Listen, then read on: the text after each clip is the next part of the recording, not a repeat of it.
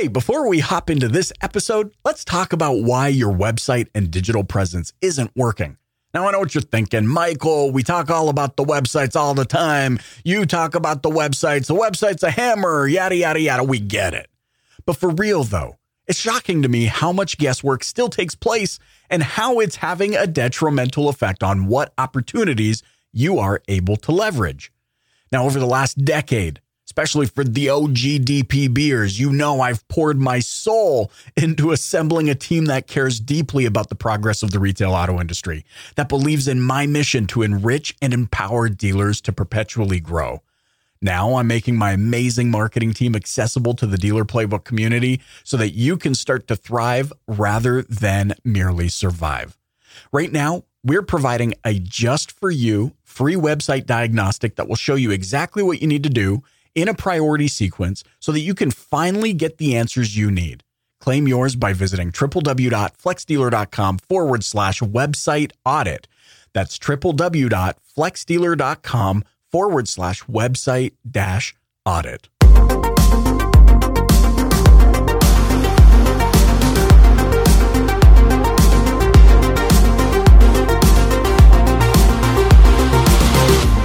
Welcome to this episode of the Dealer Playbook, a podcast that explores what it takes to create a thriving career right here in the retail auto industry. I'm your host, Michael Cirillo, delighted to be joined by Coach Isaac Brown. This dude is crazy when it comes to morning routines, discipline, and accelerating growth. Well, it should come as no surprise, my beloved DPB gang, that human beings, you listening? Human beings are creatures of habit. Even not having habits is a habit when you really think about it. So have you ever heard the saying, success leaves clues? I first realized the depth of that message. Okay, success leaves clues. I first realized the depth of that message as I was overcoming severe suicidal depression. You've all heard about that before. I don't want to dig into it any further. But at the beginning of my path of, life, personal, spiritual, professional development, I noticed, I learned that success leaves clues, and that led me to studying those who had achieved the things that I was hoping to achieve in life. And guess what? They definitely follow certain patterns. I recognize the more I hear the same message from those who have achieved higher levels of success in life, that there are definitely patterns. One pattern that I observed early on, is that that there is importance in developing a morning routine and routines in all facets of your life, personal, spiritual, career, that will help us understand that accelerated growth can happen. And when I say accelerated, because it can happen faster than you probably ever imagined. Coach Isaac Brown, a former NFL and CFL athlete, is a life coach and trainer for the Hamilton Tiger Cats. And we're talking some CFL action for all of those of you listening from across the pond. That's Canadian football. Dare I say the only football, being an Albertan, being from Canada? I don't know. I don't know if I can go that deep. Not only does this dude have the physique of like the mighty 300. But to me, what I observe from that is it's a demonstration of his adoption of healthy habits and routines. It's a demonstration of his ability to help others achieve that success because he understands the discipline and leadership by example that is required. And that's exactly why I'm excited to introduce you to Coach Isaac Brown. My man, thanks so much for joining me on the podcast. Thank you for having me, man. I'm excited. Bro, I've been scrolling up and down your Instagram, and I'm like, if only I could have arms that looked like that. Oh, they're not how they used to be. Hey, not how they used to be, bro. You're not how they used to be is I aspire to be, okay? I hear you. So, but the reason I kind of pitch you that way, the reason that I wanted to put that in the intro is because there's nothing worse than hearing about healthy habits and morning routines and discipline from somebody who's got like Cheeto dust on their t-shirt. Yeah. Dorito dust you on gotta their live t-shirt. it, right? Yeah. And how can you live it? How can you be a trainer to professional football players if you're sitting there like your belly's hanging out over your pants, you're muffin topping it, you're not living it. They're sitting there running drills and you got a Wendy's Baconator in your You can't, man. You can't. But I want to ask you because, like, look, I don't get many professional athletes on the show. Mm-hmm. So I just got to ask you, I know you probably get asked this all the time, but just for the sake of tickling my fancy, what is it like being a pro, like, you know, working so hard, you know, high school, college, all of a sudden NFL and CFL, like you didn't just play in one pro league, you played in 2 pro leagues. Like, what is that like being a professional athlete? Oh, it's different for everyone. You know, I think it really, your personal experience outside of, you know, the way the business is, which is there's a bit of pressure, always competition, you know, fame, all those things. But your personal experience, it really depends on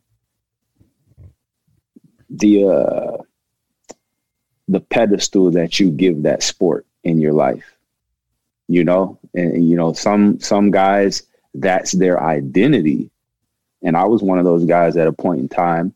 And some guys, that's just an expression of their identity, and some guys, that's all they have, you know. So it varies from person to person. But for me, I'll tell you, I played in 2 different leagues and I had 2 completely different experiences. When I got to the NFL, which was my childhood dream, that's any football player, that's what you want to do. You want to get to the NFL. And that was the goal. That's what I wanted. But when I got there, I was not happy. I was not happy, man. It was not all it was cracked up to be, because my experience was not a very pleasant one. I didn't experience what I thought I would. I thought it would be, you get there, you're going to be famous, you're making millions of dollars and all these different things. But my experience went like this: free agent, going into the Atlanta Falcons, not much help from the older guys helping out a young rookie. An injury happens and I'm just ready to get out of there. That was my NFL experience. Wow. Now when I got to the CFL, my experience went like this: rookie, 3 hours away from home, you know, in a brand new country that I had never spent more than a couple hours in, just driving through, going to Buffalo to watch my uncle play. Right. But major love and welcoming from the older players. There was no sense of insecurity from the older players in this league. They welcomed me. They taught me the ropes. They basically showed me how to take their job. That was the difference. When I went to the NFL, it was a scarcity mindset amongst the older guys, and there was no help. But when I came to the CFL, it was more of a abundance mindset. Even though, no, there's not enough for everybody. Somebody's got to get cut. Right. But they didn't approach it like that. They taught me everything I needed to know. And I will never forget that experience. And when I became a vet on the team, that's how I treated rookies coming in, trying to get my job. So that was my experience. And, you know, the fan love and playing in front of thousands of people, that's always amazing. But the things you never forget are the interactions you have with your teammates. Man. And you know, it's crazy because I remember years ago, like, I'm a homeboy, you know what I mean? Not in the sense of like street, but like, I like to support the fact that we have our own football league in Canada. Yeah. You know, when I was in Australia, I was speaking at an event in Australia. My wife and I went to the South Sydney Rabbitohs rugby game, and seeing the pride of, like, these people are literally it's not an island. I mean, I think we regard it as a continent now, but they're in the middle of nothing. There is ocean on all sides. And the pride of, like, them just cheering on their team. And it's not big like the NFL. It's not big like Major League Baseball. It's not big like, you know, how everything in the States is so massive. But I love the fact that 25 minutes from my house, there's a stadium and I can go see the Edmonton Eskimos play a game and feel that energy and that hype. And like, so I love the fact that also you're noticing differences going from CFL to NFL, or from NFL to CFL rather. And I was going to say, is that a Canadian thing? But I don't think it is, because there's a lot, I mean, you're American. There's lots of Americans playing in the Canadian league. So what do you think contributes to that difference in mindset and culture? Oh man, I think it's because we're a smaller league and we're a smaller community. In the NFL, there's 32 teams. Up here, when I played, there was 8. Now there's 9. And it's a smaller community, and, you know, it's like real recognize real. I come in, they know the struggle. They know how it was when they were rookies. And, you know, I'm not saying that every NFL team is like that. And again, that was my personal experience. Right. Maybe I just wasn't in the mind frame, but again, that was my experience, you know? And yeah. Well, I mean, yeah. No, go ahead. Sorry. There was one guy that did help me out tremendously, and he had a connection with me. It was Lawyer Milloy. And Lawyer Milloy was a rookie on the New England Patriots while my uncle was a veteran on that team.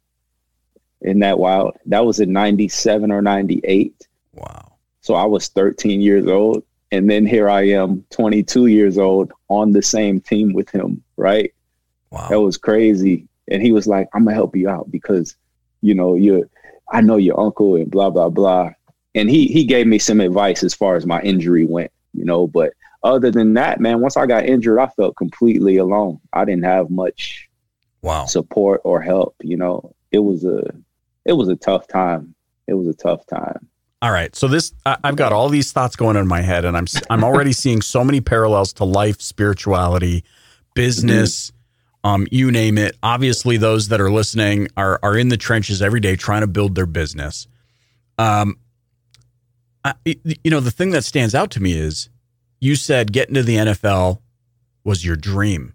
And I mean, anybody can go online and see your college record, your high school record. They can see everything.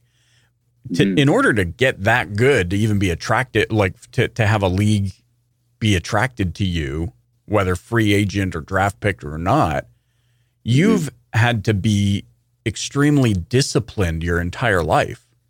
Was a morning routine something that you adopted early on? Or like, where was your mindset at? Like, how do you actually, as a teenager, I think about myself as a teenager, I didn't want to do anything. Yeah. You know, like I just wanted to, you know, hang out with girls and play my guitar and stuff like that. But like to show that level of discipline, is that something you think you were born with? Is it a muscle you learned to develop? Like, how did that play out for you? That's something that I definitely developed. And I developed it for two reasons. One was because of passion to be great. And the other was from doing things I loved. So the passion to be great was obviously, you know, I wanted to get up early and work out because I felt like no one else was doing that. I felt like I was getting an edge. But before I started getting up early to work out, I didn't start lifting weights until I was 12. But before that, as far as I can remember, I would get up in the morning, at least maybe 2 or 3 days a week, and go fishing with my grandfather and my father. And we would leave anywhere between 5:30 and 6:30 a.m. And back then, that's super early for a young boy growing up. So getting up in the morning to do something that I loved was pretty easy. Now, I didn't start consistently getting up and training early in the morning until it was time for me to go to college. Because before that, you know, I'm in high school, you got to go to school in the morning, all that stuff, and everything else was taken care of. When I needed it for my own motivation, that was when I started to separate myself. I still remember, you know, our workouts in college would be at 6 a.m., sometimes 5 a.m. And I remember getting up early enough so I could walk or drive over to the stadium and be there before anyone else, because I wanted to be there first, number one, as a leader, and I wanted to be alone. I wanted to get in there and get my mind right before anybody else arrived. And those small muscles that I was working and those skills that I was working, they carry over today, you know, and I didn't even realize what I was doing until nowadays in my life. Now I realize that's what I was doing inadvertently, you know. So now it's nothing to get up at 3 a.m. and, you know, I don't even care, you know, because I know what I'm getting up to do. Right. How do you navigate that when it's something you don't want to do? So like, think about all these people that are showing up to the job. How do we shift that? Like, what do you recommend for shifting it? You spoke about passion, and I couldn't agree more. I think you need to, like, when you have passion, that helps develop drive, and that drive is obviously what's going to, I guess, maybe perhaps give you the encouragement to be disciplined. What about when you hate the job? Is there a way to find passion to get up and get to it, even if it's maybe today something you feel like you don't want to be doing or shouldn't be doing, or whatever the other excuses might be? Yeah, I find my passion is that's the vehicle, or the passion is actually the fuel for the vehicle. You know, I've worked jobs and I did not want to get up. For example, my first 2 off seasons in the Canadian League, I was broke, right? I blew all my NFL money and barely was making anything in the CFL. So when in the off season, I had to work 2 jobs. I worked at GNC and I was a bouncer, and I had to train, right? So I'm getting back home at 3 a.m. because I have to close down the bar, but then I have to get up and train in the morning before I go to GNC for work at 8 or 12. Didn't want to do that. I wanted to get up and train and let that be that. But what was the overarching reason? It was because of what I was shooting and aiming for, you know? So if you're, you know, on a job that you don't want to work, you got to find a bigger reason to get up and show up. And that's just point blank, period. There were days that I did not want to get up and show up for workouts. But the reason I did it was because I wanted to be a great football player. I wanted to be great, you know? So like Ben Newman said, my standard had to override my feelings every single time. Wow. So you got to find something big to pull you. Like Danelle said, what's going to pull you when things can't push you, right? Yeah, you know, I love what you just said. It's something that I believe firmly in. And I mean, obviously, Danelle, to add her validation to that whole point, I think is tremendous. Which is, you know, I think I was talking about it on Clubhouse the other day. Like, you have to account for failure. I don't plan for it, but I have to account for it. And perhaps failure in the moment is knowing that I won't want to get up tomorrow morning. Yeah. Knowing that I won't want to do all those follow-up phone calls or prospect for new customers. I account for it. But to your point, like, having a bigger reason why, it's crazy, man. Like, if I gave up in the early days of my business because I was doing things that I didn't want to do, right? Like, I call myself Mr. Miyagi sometimes. Not to anybody, but like, I was the guy, like, when you own a business, you kind of have to, I'm mopping floors today, and then tomorrow I got to fix the toilets, and then I'm going to be on a sales call trying to close down $1 million contract, and then I'm back to, like, putting a hinge on the fence, and, like, you're doing all these things that you don't want to do. But you're right. Like, in the back of my mind, I was like, but all of this is a means to an end. And so it doesn't matter about what this stuff is right in front of me. It matters about what the end is that I have in my mind. And that's ultimately what made me want to show up every day. For sure. So, for sure. It's like stoplights, man, on the road. Yeah. You know, you know where you're going, and you know why you're going there, but there's certain laws that you have to stop and obey. in order to get where you're going, right? And sometimes when we're on our own journey and doing our own things, we don't want to stop and obey the laws. But that's what separates people who get where they want to go and who don't get where they want to go. Man, I love that. I'm letting it sink in here for a minute. Yeah. Dang, that's so true. I love that. And that also feeds into then the discipline part of it, because you don't get a physique like Isaac Brown by lifting weights once a week. I mean, maybe you do, but it's going to take you 150 years. And so, but you also can't train now other professional athletes, right? Because are you the fitness trainer, or what are you for the Hamilton Tiger Cats? Yeah, I'm the head strength coach for the Ticats. Now, I can train other athletes in any other league, but within our league, anybody that plays on another CFL team, I can't train them. And also, I'm the head strength coach for our pro soccer team too. Oh, so anybody, any other players within the Canadian Premier League, can't train them because I train the Forge, right? So I can train NFL players in NBA and NHL, right? But CFL and CPL, yeah, you're only locked down. The Ticats and only the They Forge, got you on lockdown.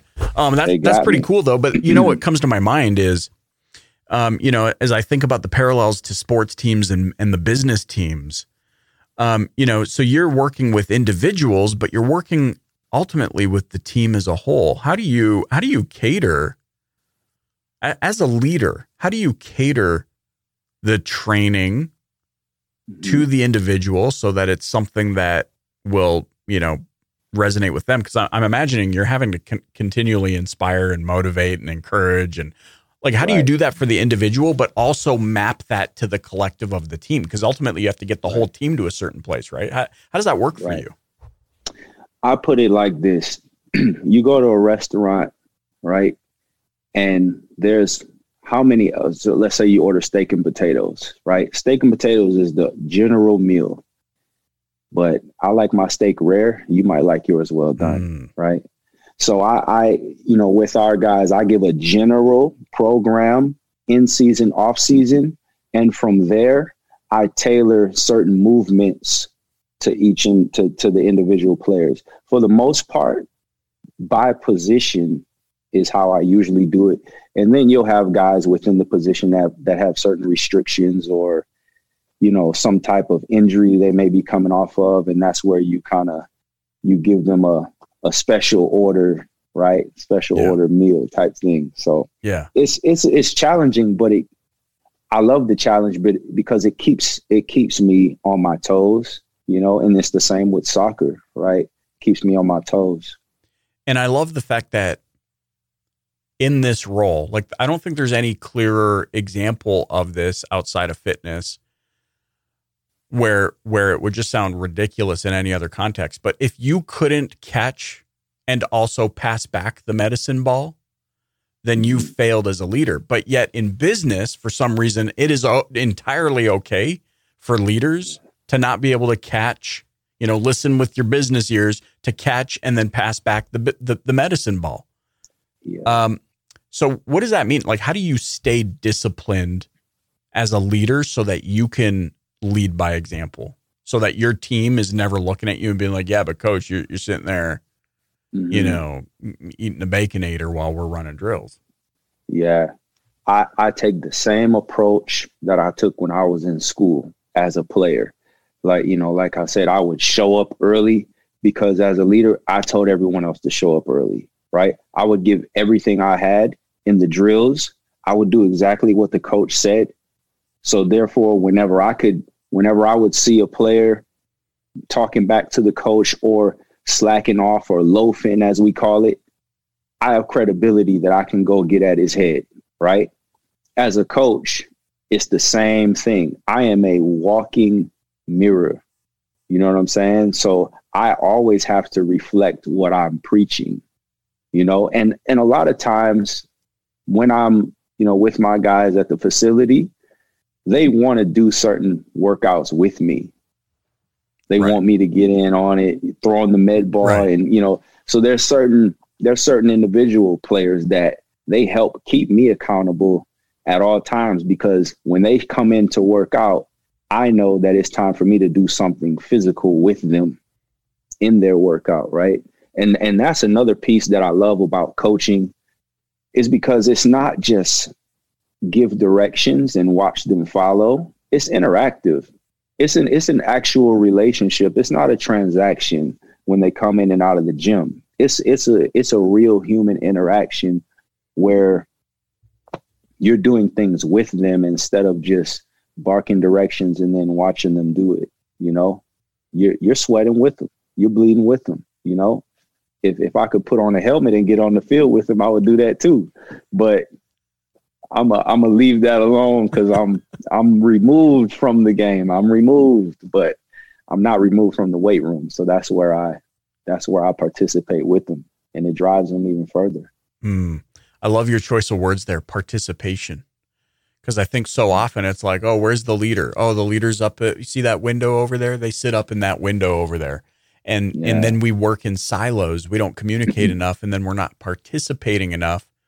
Right. We've even had an experience in my company recently where we onboarded a few new team members that then created more bandwidth for those that had been here a little while, which then ultimately it always trickles back up to me. Mm-hmm. And it created more bandwidth for me, but then that bandwidth highlighted things that I needed to be doing better as the leader. Because I'm like, whoa, we're missing. Crap. So what do? My first reaction is not to just start barking orders like you said. It's to go, okay, here we go. 100%. Let's get in it. Let's get our hands dirty. And so from your experience as both a coach, as a trainer, as a life business coach, motivational speaker, I mean, what's your take on the whole participation thing? Like how often, because I know a lot of leaders are asking this, but how long will I be required to get back into the dirt and roll up my sleeves and participate? Mm-hmm. I thought I built a business in order to just kind of check out a little bit. Yeah. So what's your take on that? My take on it is, I'll give you my take on it, and I'll give you an example. My take on it is, how long will you do it? You'll do it as long as it's important and it's of value to you. That's how long you'll do it. And here is my example. I brag on our head coach all the time, because he's the best leader that I know walking around right now. Yeah. Honestly. Yeah, right. I'm not even going to lie. Right. So here's a small example. Just last week. So in our gym, and he does things like this all the time, and it's just who he is. Right. But it rubs off on you. He's not going to walk past a piece of trash on the ground and tell someone to pick it up. He's going to pick it up. Anything that he feels needs to be done, he's going to do it. He says it's never your job or his job or her job. It's our job. It's everyone's job, right? So here's a small example. So in our weight room, I wanted to, create these boxes for foot drills with our guys. So instead of having someone come in and paint it and have it be permanent on the ground, I just decided to tape it, measured it off, taped it on the ground, put tape on. Well, throughout the week, the tape gets destroyed a little bit because of the guys, right? I come in, and I was going to replace it on Monday. I come in and all the tape is redone. It's off season, man. This is the off season. You know who did that? The head coach. Didn't say anything. Didn't tell me I needed to do it. He just did it. And then he left a note on my desk. He says, Ike, your workspace and the weight room is immaculate. Keep doing great work. It's important to him, right? And that's just who he is. And he does that type of thing in every area of our organization. It's important to him. And for me as a leader, now I want to do that type of stuff, right? Now I want to go out of my way to just do something that I see needs to be done, not look for whose area it is or who needs to do it. Just do it. Just do it, because that's going to create culture and other people will start doing it. You know, Jesus was the example, right?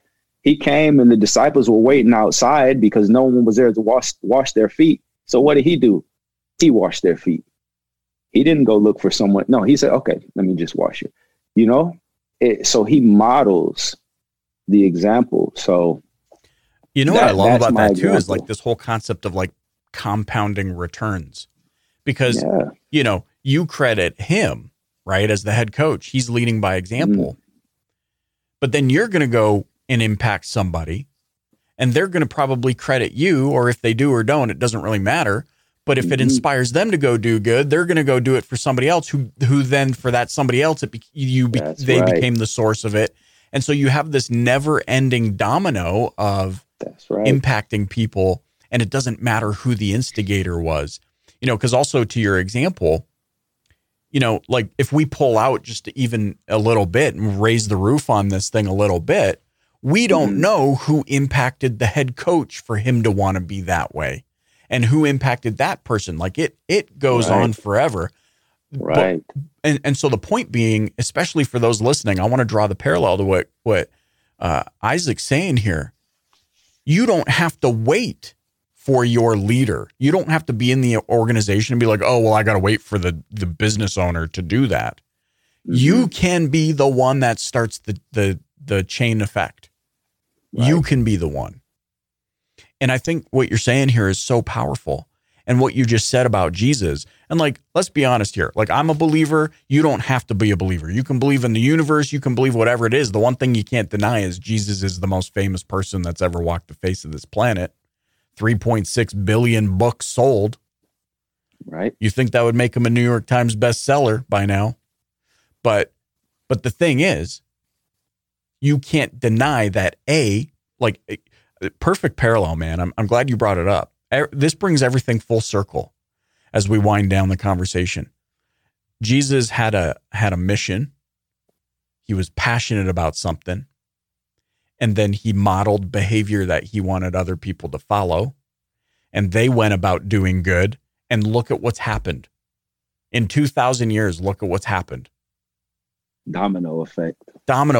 And you've just brought it full circle back to this. So whether it's business, life, spirituality, the importance of setting up routines and healthy habits, remaining disciplined, and then go and have a positive impact on people. Dude, that's what this podcast is all about. It's not about just how many cars you can sell. You can get that information anywhere. It's about how do I become a better person that can have an impact? And the way that you do that is to be passionate about something, to do what Coach Isaac's talking about and see the bigger picture. Have a bigger picture. You think your picture's big now. Blow the lid off of that sucker. You're going to realize you were in a FedEx box inside of a bigger box. And you got to blow the lid off of that box and realize you're in a bigger box inside of it's a Russian nesting doll of boxes that you're in.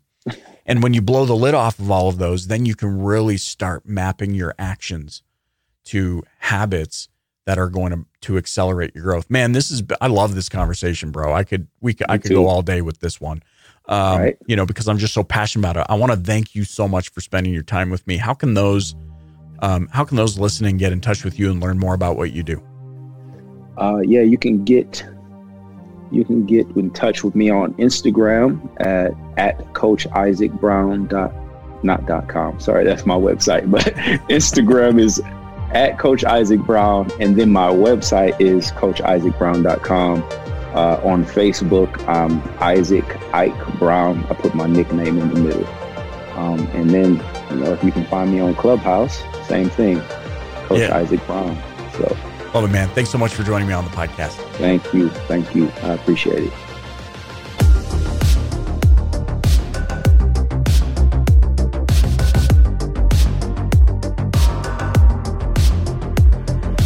I'm Michael Cirillo, and you've been listening to the Dealer Playbook Podcast. If you haven't yet, please click the subscribe button wherever you're listening right now. Leave a rating or review and share it with a colleague. If you're ready to make big changes in your life and career and want to connect with positive, nurturing automotive professionals, join my exclusive DPB Pro community on Facebook. That's where we share information, ideas, and content that isn't shared anywhere else. I can't wait to meet you there. Thanks for listening.